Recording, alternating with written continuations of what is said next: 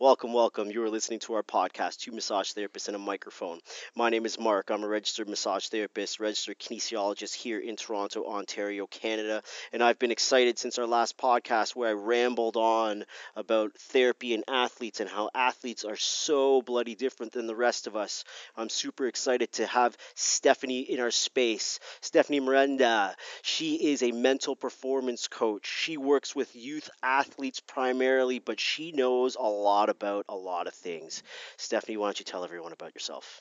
Hi, Mark. Thanks for having me. I'm super excited to be here. I have a double major in kin and psych from York, and I kind of combined those degrees and followed my passion for sports psychology at the University of Ottawa, where I have a master's of human kinetics, specializing in sport and exercise psychology. Right on, right on. Former York grad. Go Yeoman. Anyway, sorry, I'm a graduate 1999. This is a long time for me. I'm reminiscing right now in my head. Let's jump right into it because I'm too excited to not. The power of the mind and athletes. Like I said at the top, they're different. They're not like everybody else. Well, the difference really, I think, between athletes and the average person is their drivenness to succeed. For whatever reason, they've been granted this great genetics or special talent that makes them special and able to succeed or play professionally. But then what makes the difference between the top elite people and the regular people, the rest of the people on the bench, is their mind. And hmm that's what fascinates me the most. What about the athlete and the athlete's mind is so fascinating to you? It just shows how much our mind can accomplish. If you set your mind to it, you can really accomplish great things. And athletes prove this every day. We Right, that's that human capability, right? You think you plateau, you think you can hit this level, and then you turn around and you look at this professional athlete and you're like, holy crap, humans are actually capable of doing what they're doing here, right? It's just amazing to me. So tell us a little bit about the work that you do with youth athletes. So the way I like to describe the work that I do is like if you think of a strength and conditioning coach who's working with an athlete physically, I'm doing that just with their mind. So we're maybe sitting in an office one on one, really getting into their mind. What's going on there? How can we train your mind to be better? How can we look at what you're doing and make it better? How can maybe we eliminate some of the behaviors that aren't assisting you in your performance? So my main objective, the way that I approach it is let's get you to perform your best all the time. hmm Everyone can recall a best performance, the greatest game they ever had. What was different that day? And why haven't you been able to repeat it? How do we make it happen all the time? Physically, you have that in you. hmm Your skills haven't changed from one day to another, but your mindset changes. Definitely. Can you give us some workable tools that you use with your athletes to help bring about, an increase in their mental game and therefore an increase in that physical performance? So I'm really big on reflection. I like to ask athletes, like, we'll get deep into it. Tell me about your best game, but now let's start from the night before. hmm What happened? What time did you go to bed? What did you eat? What did your parents say? What did your coach say? And let's figure out the factors that are really, really important to you.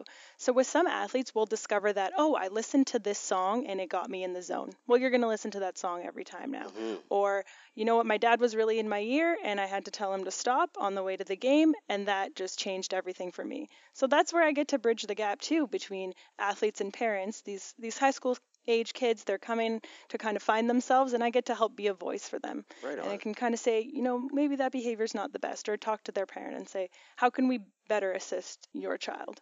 I like this. So you're part of what you're doing then is helping that athlete create the awareness to recognize, some of these potential habits or behaviors that have brought about success, and then the way that they can now reinforce that or continue with those types of behaviors. Exactly. Yeah. So I love this idea.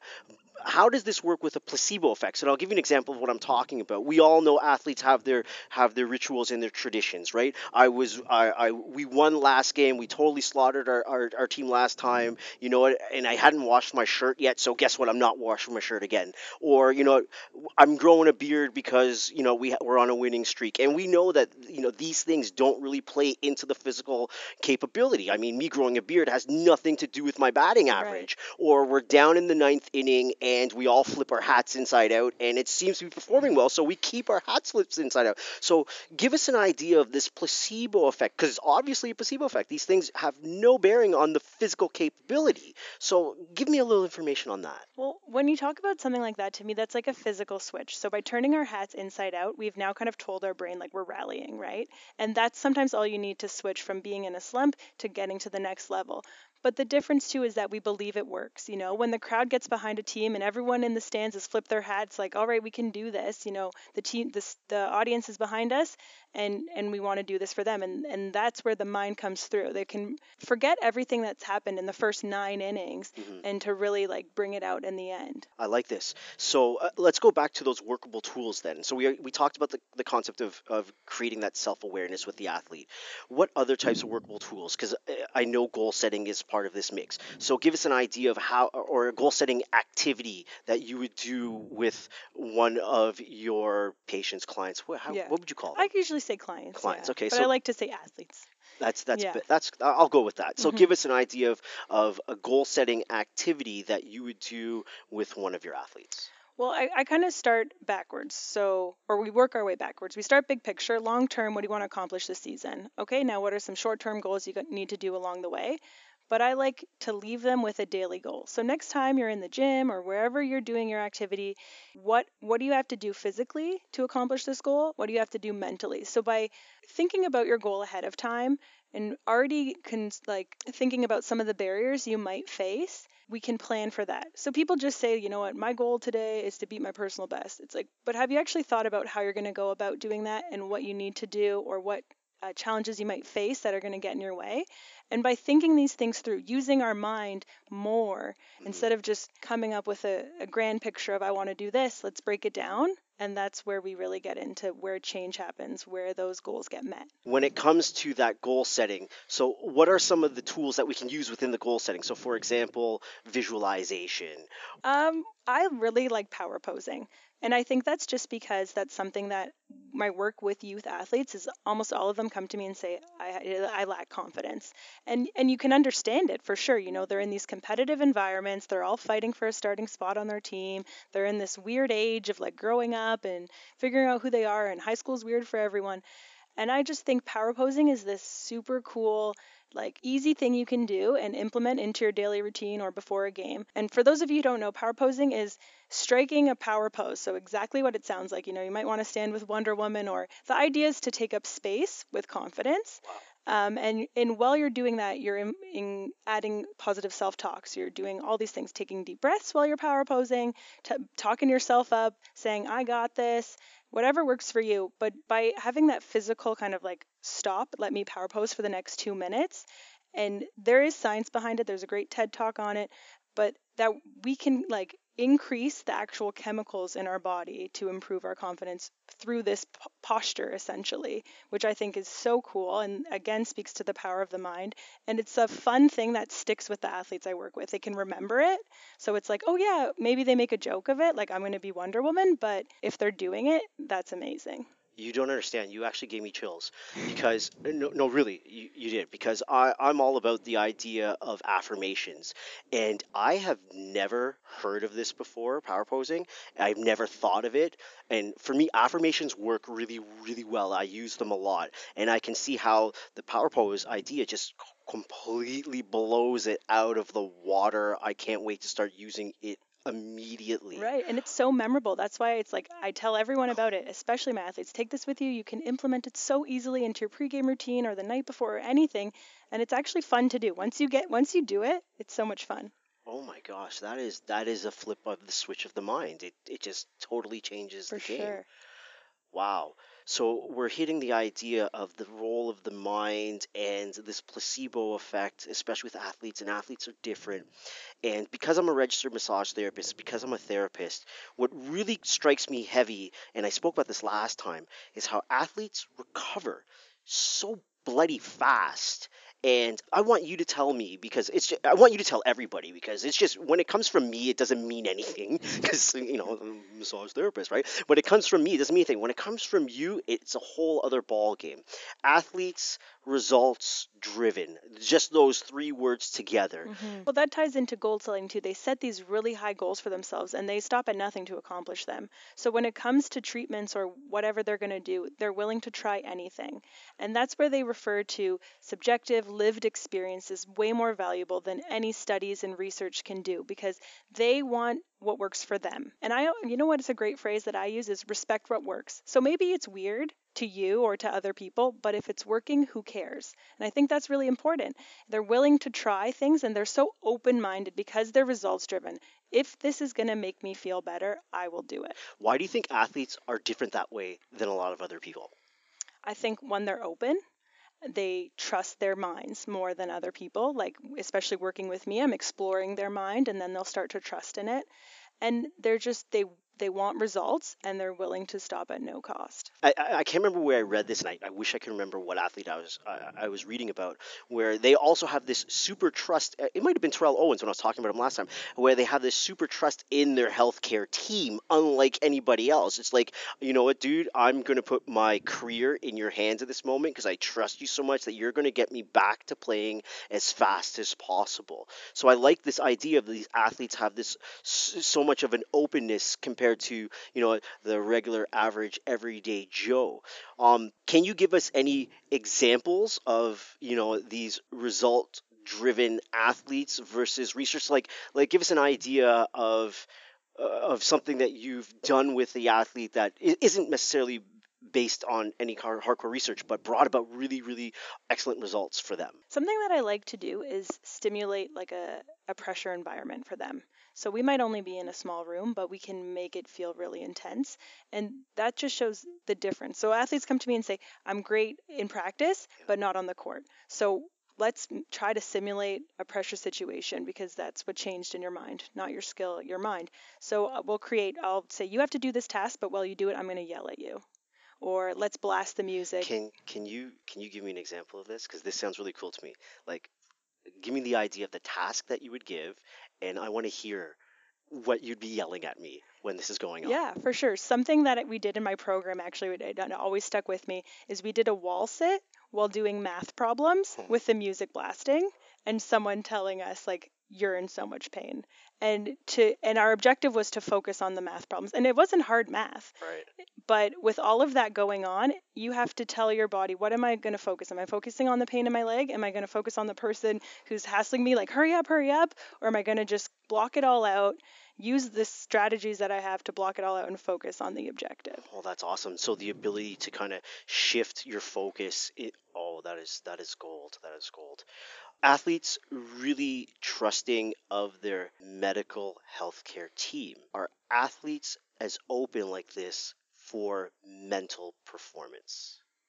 In my personal experience, not so much, unfortunately. And I think it's still the stigma around the mental health.